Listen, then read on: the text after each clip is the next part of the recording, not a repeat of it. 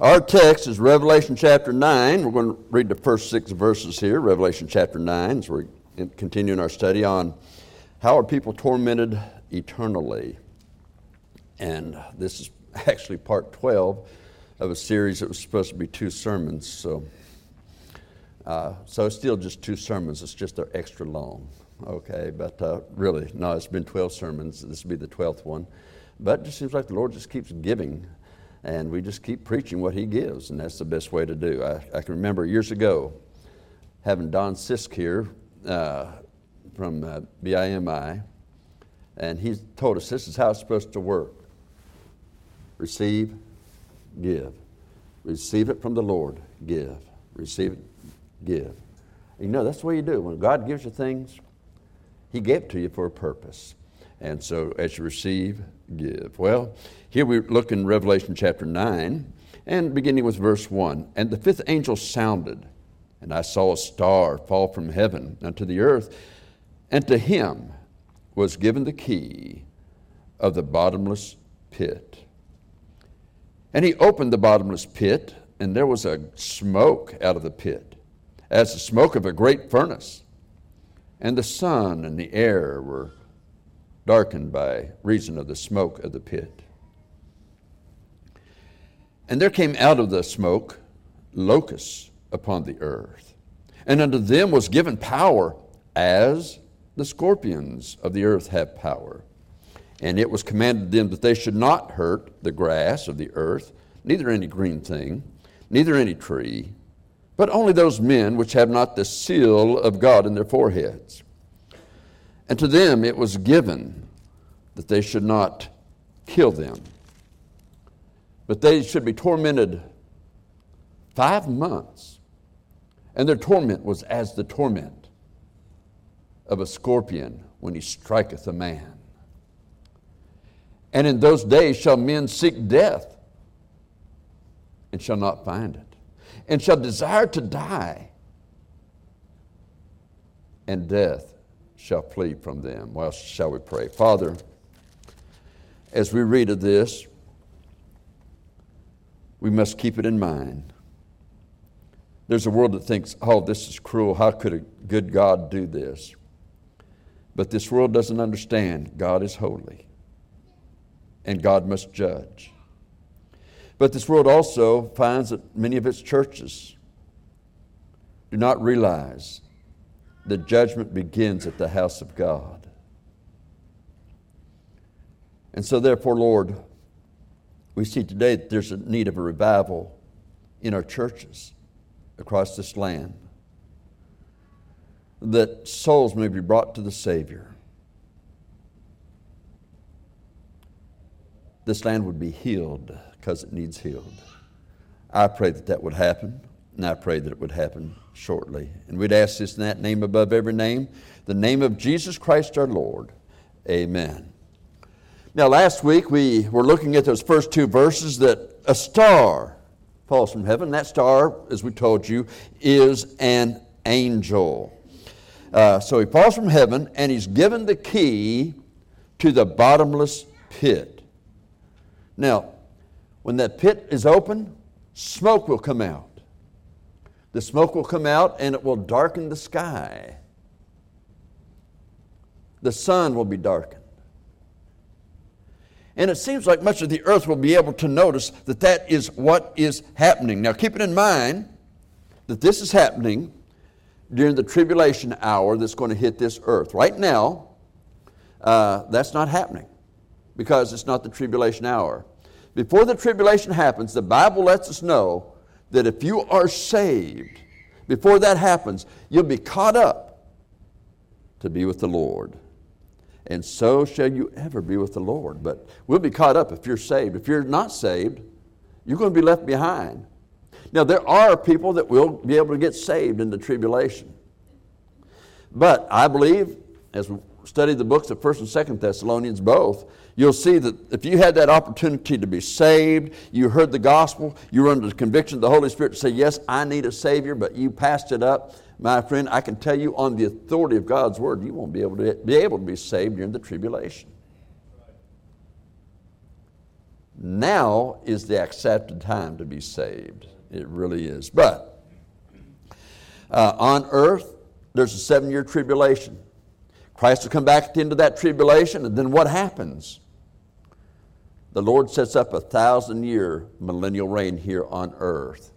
We call it the millennial reign because the eternal reign starts after that, after a great white throne judgment where all those who died without Christ will be judged. With all those who were alive without Christ at the end of that 1,000 years will also be judged, by the way. And they'll all be cast into the eternal lake of fire. Just understand this. There's 2 great judgments that concern us as people. Now, there's more judgments, but let me just say these 2 great judgments. One is the judgment seat of Christ. If you're saved, that's where you're going to appear. Some are going to be ashamed, some are going to have confidence.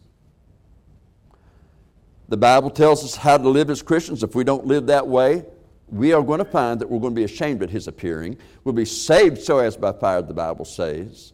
We'll see also that there is loss of reward. That reward that was set aside for you will be given to someone else, and you're just there. You're saved so as by fire. You're not in hell. On the other hand, there's another judgment that comes at the end of that 1,000 years called the Great White Throne Judgment. At the White Throne Judgment, all those who died without Christ, all those who were at the end of that millennium, somehow survived, they will be caught up to be there. I believe all of them will be probably dead, but nonetheless, they'll be one way or the other. Anybody without Christ will be at the White Throne Judgment. The White Throne will not determine whether they're going to the eternal lake of fire to heaven. They're going to the eternal lake of fire. But just as there are degrees of reward in heaven, there'll be degrees of punishment, I believe, in hell. Hell will be worse for some than it is for others. But I would say this, I've said it before, the lowest place in heaven is billions upon trillions of times better than the best place in hell. So understand, we preach this to talk about a judgment during the tribulation period that you don't want to be around for it. You simply don't want to be around for it. As a matter of fact, you've got family members, if you're saved, that you don't want to be around for. You want them to get saved, and you may be the one that God has set aside to be the witness that brings them to Christ. Now, to understand, we need to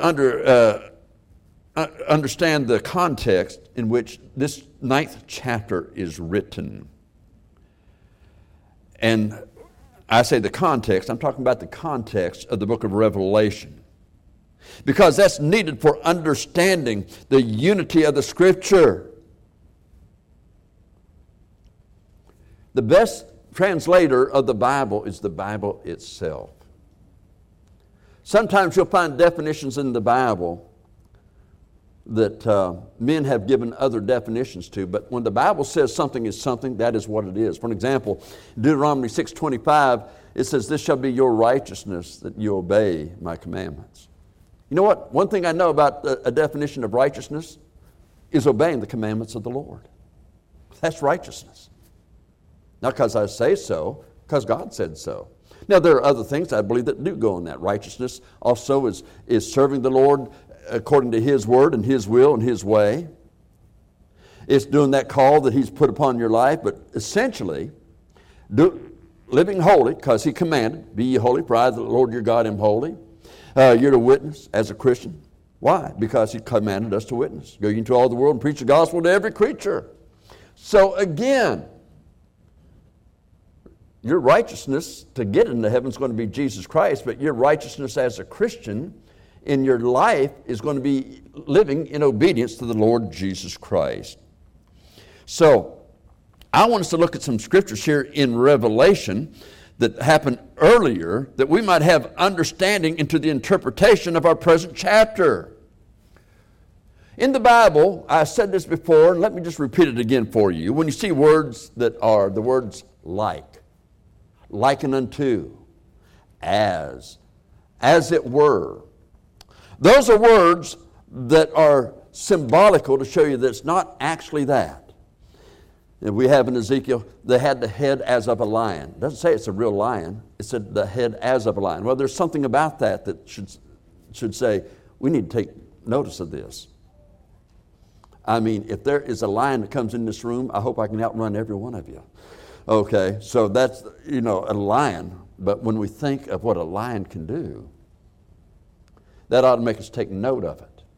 There are certain things about a lion that we'd see. Well, and there's certain things about these words that will be used that'll say, well, it is an example of something that relates to it. It's descriptive words.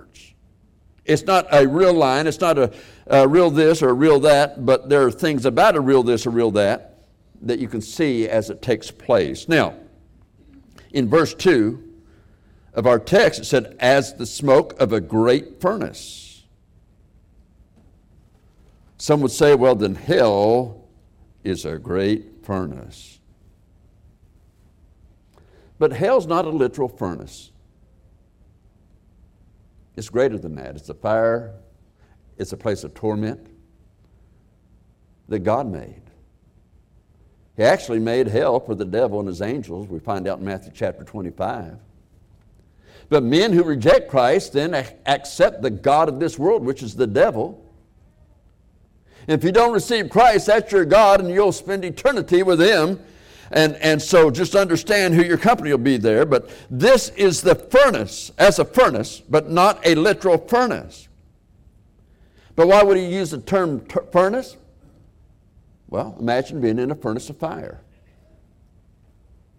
Okay, it is a visual picture. It gives you a picture of what is going on and what a person will endure. Now understand that if you and I were in a furnace, they call it cremation. But when your body dies, or your spirit's going to leave this body. And that spirit is going to either be with the Lord if it's saved, or it's going to go to a place called hell that's down there today. It's not the eternal lake of fire, but there is a hell. It's worse for some than others, but there still is a hell. None of it is desirable. None of it is what you want. But this hell, you'll have a spirit, you'll have a body, but this body can't burn up in a fire. It can only feel the pain that our bodies would feel in a fire. It can only have the torment that our bodies would have in a fire. So you need to understand that as we look at this passage. So, he says there, it's not a literal furnace. And he speaks of locusts. They have power as the scorpions have power. Doesn't mean the locusts are actual scorpions. But they're different than any locusts that we've seen. Some may think literal scorpions, but again, I've heard some say, well, these are actually demons. No. If hell was prepared for the devil and his angels to torment them, those demons aren't the locusts. Okay? So just understand that. Now, it's not that at all. So again, we say, well, we look at this passage. What are some of the aspects here in this thing that we need to see? Okay? Revelation chapter 1, verse 18 and 19. He that liveth and was I am he that liveth and was dead, and behold, I am alive forevermore. Amen. And have the keys of hell and of death. Write these things which thou hast seen, and the things which are, and the things which shall be hereafter. Now, verse 18 actually is giving us the plan of salvation. I am he that was alive. That was Jesus Christ. This was Emmanuel, God come in the flesh. I am he that was alive and am dead. He was crucified on the cross. He was crucified for our sin and am alive. He resurrected from the dead. He has victory over hell and of death, and thereby he is able to save our soul. He has the keys. And so he is alive, and he said, forevermore. What does that mean? As long as he lives, we live. And God will never die. Also, it shows us that Christ has the keys of hell and of death, as we said, because Christ, in his humanity, had victory over hell and death. He had victory over the devil. He had victory over all that's defeated us. He had that victory. Now, when we think of keys, keys open things. For an example, in Revelation chapter 3, the church at Philadelphia, verse 7, he says he's opened a door, no man can close it. He can also close the door, no man can open it. Whatever he does, it's going to be that way. Well, if God opens in doors, or he shuts a door in ministry, there is no devil and there is no man that can change that. In 1 Corinthians 16 and verse 9, as a matter of fact, this was the verse that when I was getting ready to start pastoring in the first church and knew that this would be a verse throughout all my ministry, there's a verse that God just gave me right there. And it was just my normal daily Bible reading. And it was this, in verse 9 of 1 Corinthians 16, "For a great door and effectual is opened unto me, and there are many adversaries." But keep this in mind. The adversaries cannot close the door. The devil can't close the door if he's opened it. But personal attacks, whatever, they come. So what do? You determine God is faithful. He says he is. I believe it. I'm going to stake my life on it. Don't quit regardless of what's going on. God is right. He will see you through it.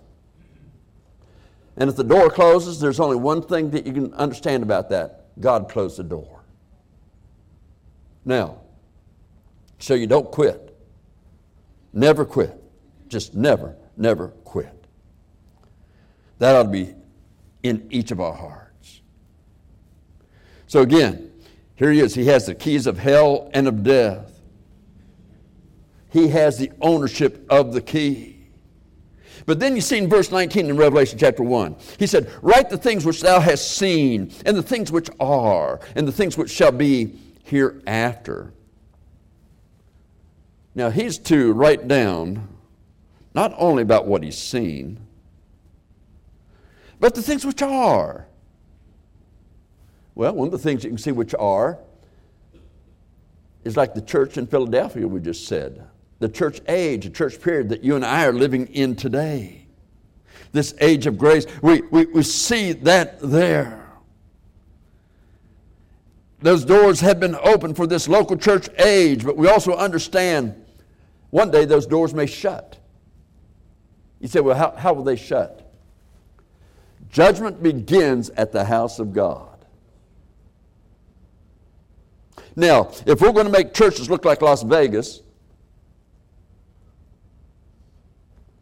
if people are going to dress like the world dresses and talk like the world talks and make fun of this Bible preaching, hell and fire and brimstone preaching and whatever else they want to make fun of, just understand, you give in to that.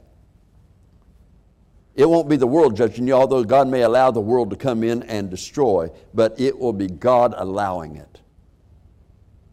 But it's not because the world hates us, it's because we turn our back on God. And if the churches do not have, local churches do not have revival, you expect it to happen in America. I know there are different groups out there.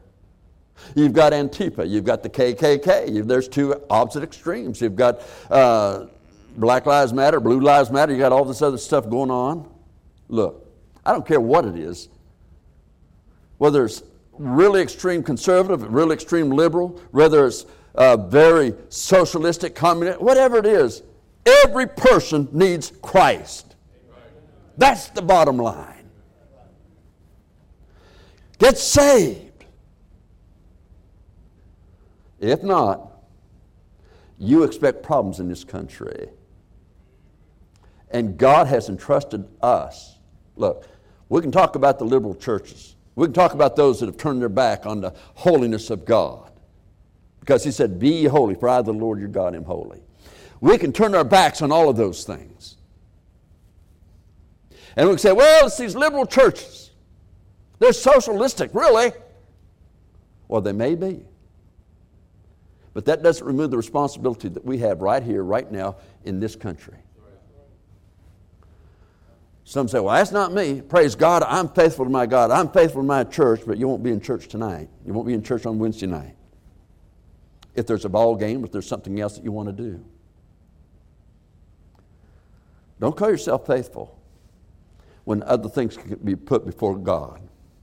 Don't call yourself faithful. Okay? Now, we're talking about the Christian life. We're talking about being a witness. We're talking about being a soul winner, but we're also talking about our country. We're here. We're saved. God's given us a personal responsibility. We better fulfill it. It's just as wrong for us to do what we're supposed to do as it is for the liberal church and what they do. Just understand that. Now, as we look at this, here's to sit the things which are and the things which shall be hereafter. He is to write not only what he has seen, but the things which are and the things which shall be. And Revelation chapter 3 was the are, but now we're looking in Revelation chapter 9, and it's the things which shall be. As a matter of fact, throughout Revelation, after about chapter 3, you start seeing the things which shall be. And it is going to be the worst judgment that this world has seen ever. Even the flood, it destroyed many people, but 8 were saved. 8 people came off the ark knowing God and quit doing their work. And their progeny went to hell. And every one of us need to think about that. Will my progeny, will my offsprings, will my great offsprings, my great offsprings be in hell because I failed to teach? I failed to train them. I failed in serving God. Yeah, they all have personal responsibility, but we have a personal responsibility to tell.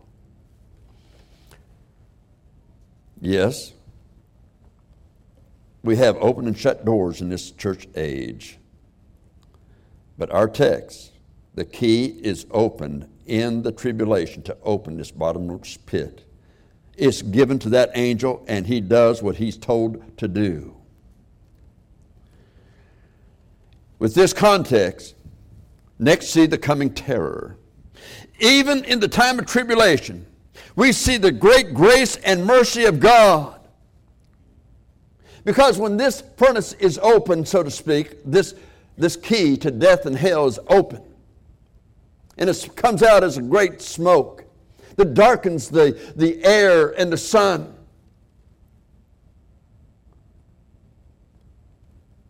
It's not the end of the tribulation, and it's not the end of the age.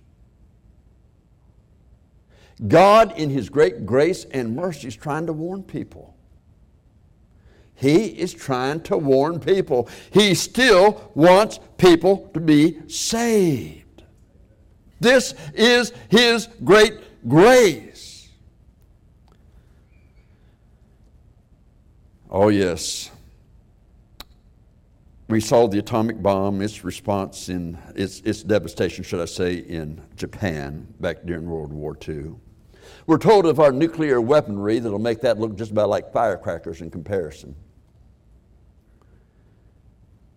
But even the nuclear weaponry that exists in this world today won't match what's coming out of that furnace. It'll be unlike something that man has ever seen. Oh, the terror, the horror of hell sweeping the earth. It'll be fearsome. People in the flood died. These men are hit by these locusts that have stings as a scorpion and want to try to kill themselves, and they can't. It's like a paralyzing pain. Oftentimes it's missed that the deliverance from this world's destruction and pestilences, things such as COVID and other things. I wonder, are those things warnings for today? Is God telling us He's allowed it that we might wake up? You say, well, that's not love. Oh, yes, it is. It is the love of God. Oh, the pain and the torment of hell. And the world is going to get to see a vestibule of that as the smoke darkens everything. Listen as I read these verses, if you want to see what God's about. Ezekiel 18, verse 32. For I, this is God speaking, for I have no pleasure in the death of him that dieth, saith the Lord God. Wherefore, in other words, right now, turn yourselves and live ye. Ezekiel 37:11.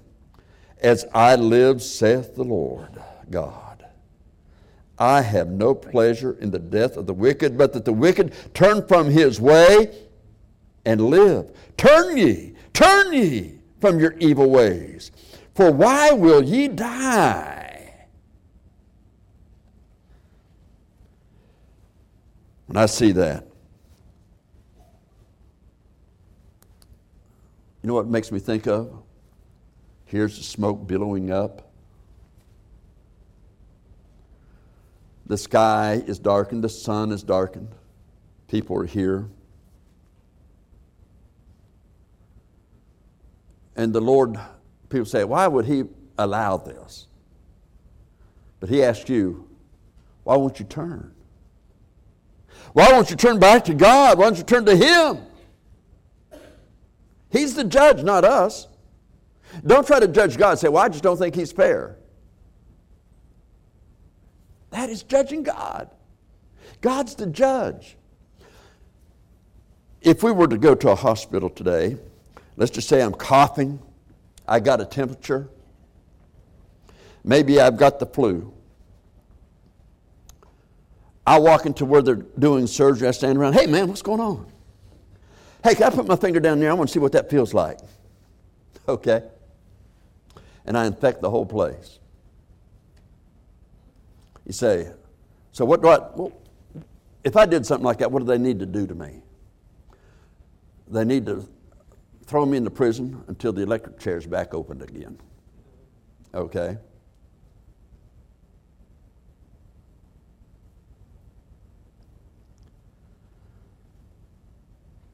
People that go out there and tell them, hey, you're all right. A good God would never do that. And when a God who loved us so much that He sent His only begotten Son, He that was alive and was dead and now is risen again from the dead, a God that would do that in your place, in our place, to pay our eternal penalty, paying the penalty for sin, dying for our sin, doing that for us. And to reject that is more guilty than if I went into a surgery room and corrupted it. It's much worse. You have a personal responsibility in two ways. First, if you're saved, you have responsibility to be holy, to be faithful to God, to grow in the grace and knowledge of the Lord and Savior Jesus Christ, and to be a witness to a lost and dying world. If you're not saved, you've got a great responsibility that before you die, you receive Christ as your Savior. You know, there are some people who have this attitude of, as long as I'm saved, that's all I care about. This living for Jesus. You know, I want to enjoy life. You know how much you're going to enjoy life? When you see the lost reward, You see the shameless in eternity? And by the way, you won't brag about what you did then. I found that people that at one time were drug addicts, people that were drunkards, people that did all these evil things, for some reason or another, they got saved, their lives got changed. They don't brag about what they used to do. Matter of fact, they're happy if nobody knows about it.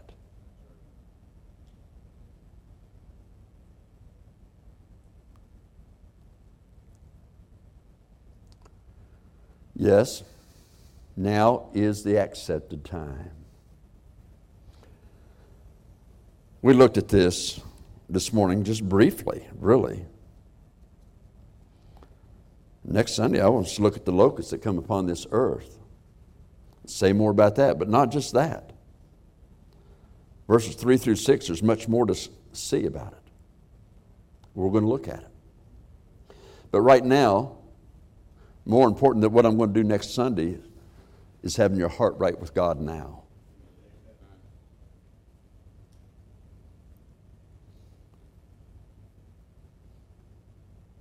If you're saved, my first question is to you. Are you now spiritually walking in His holiness and righteousness? And you would have great confidence instead of being ashamed at His appearing. Or if you suddenly were taken out of this life, are you prepared to meet God? But on the other hand, if you're not sure if you died today that heaven's your home, anybody that is saved and a normal Christian would never be down on somebody that says, you know what, I've never been sure, but I want to make sure today. I've never heard people get down on that, but if they do, they need to get right with God.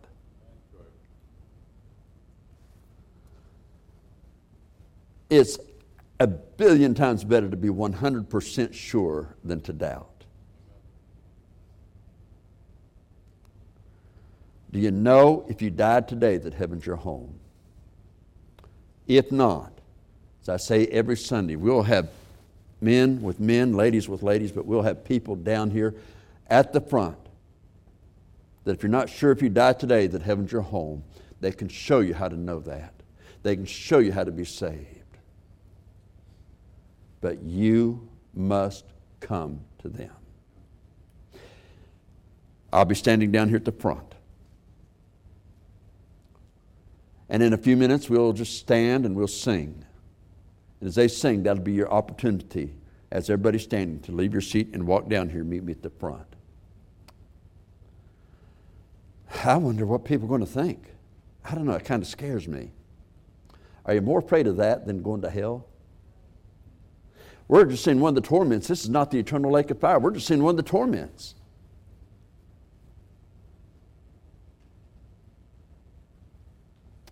My friend, really, you cannot be 100% sure, you cannot give a Bible reason why you know that heaven's your home, then I want to invite you to come and receive Jesus Christ as your Lord and Savior today.